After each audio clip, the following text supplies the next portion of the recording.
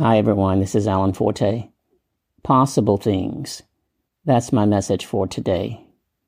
In the book of Matthew, chapter 14, verses 25 through 26, Scripture tells of a time when Jesus went out to the sea to be with his disciples. It says that they were in a boat, and he went out to them walking on the water. Matthew 14 and 26 says it this way. And when the disciples saw him walking on the sea, they were troubled, saying, "It is a ghost," and they cried out for fear. The disciples had been with Jesus earlier that day. He had sent them out on the boat to go to the other side of the sea, and he waited on the shore a bit to pray, and then he went out to them at night.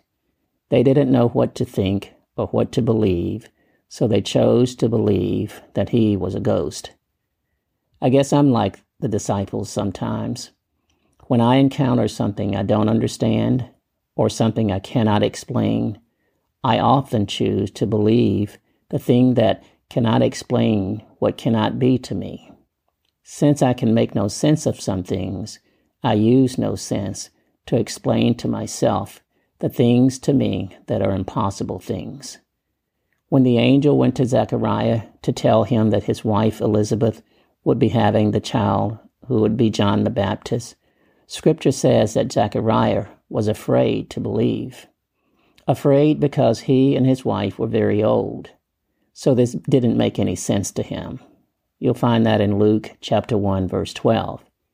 Yet, a little later, the angel goes to Mary and announces to her that she would become pregnant and she would have Jesus, the Son of God. Mary wondered about how this would be possible because she was a young girl still, and still a virgin, but she was not afraid. Fear kept the disciples from believing what they were seeing.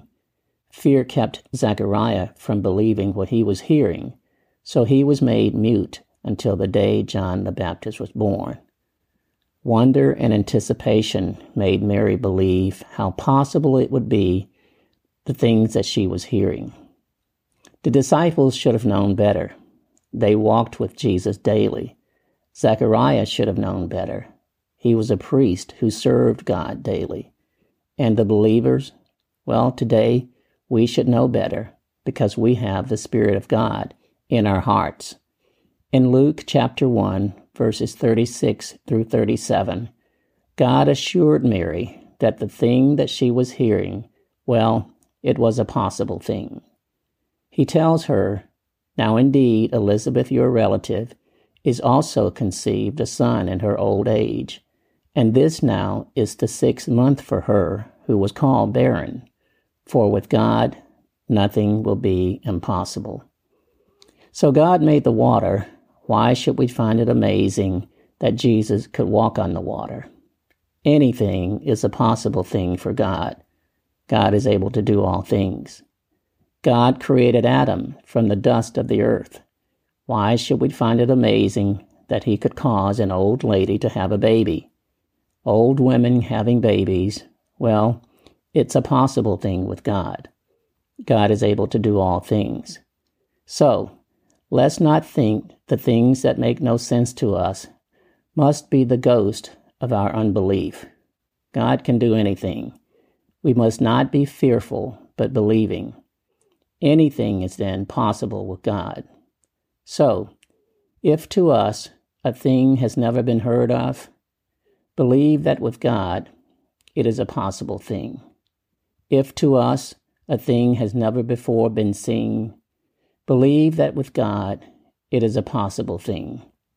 And if to us a thing is unimaginable, believe that with God the unimaginable, well, it's a possible thing.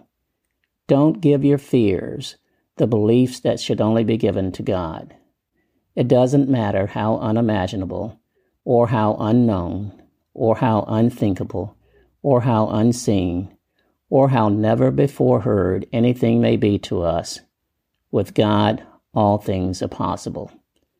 All things are possible with things with God. So, live in belief of the possible things that are in your life daily.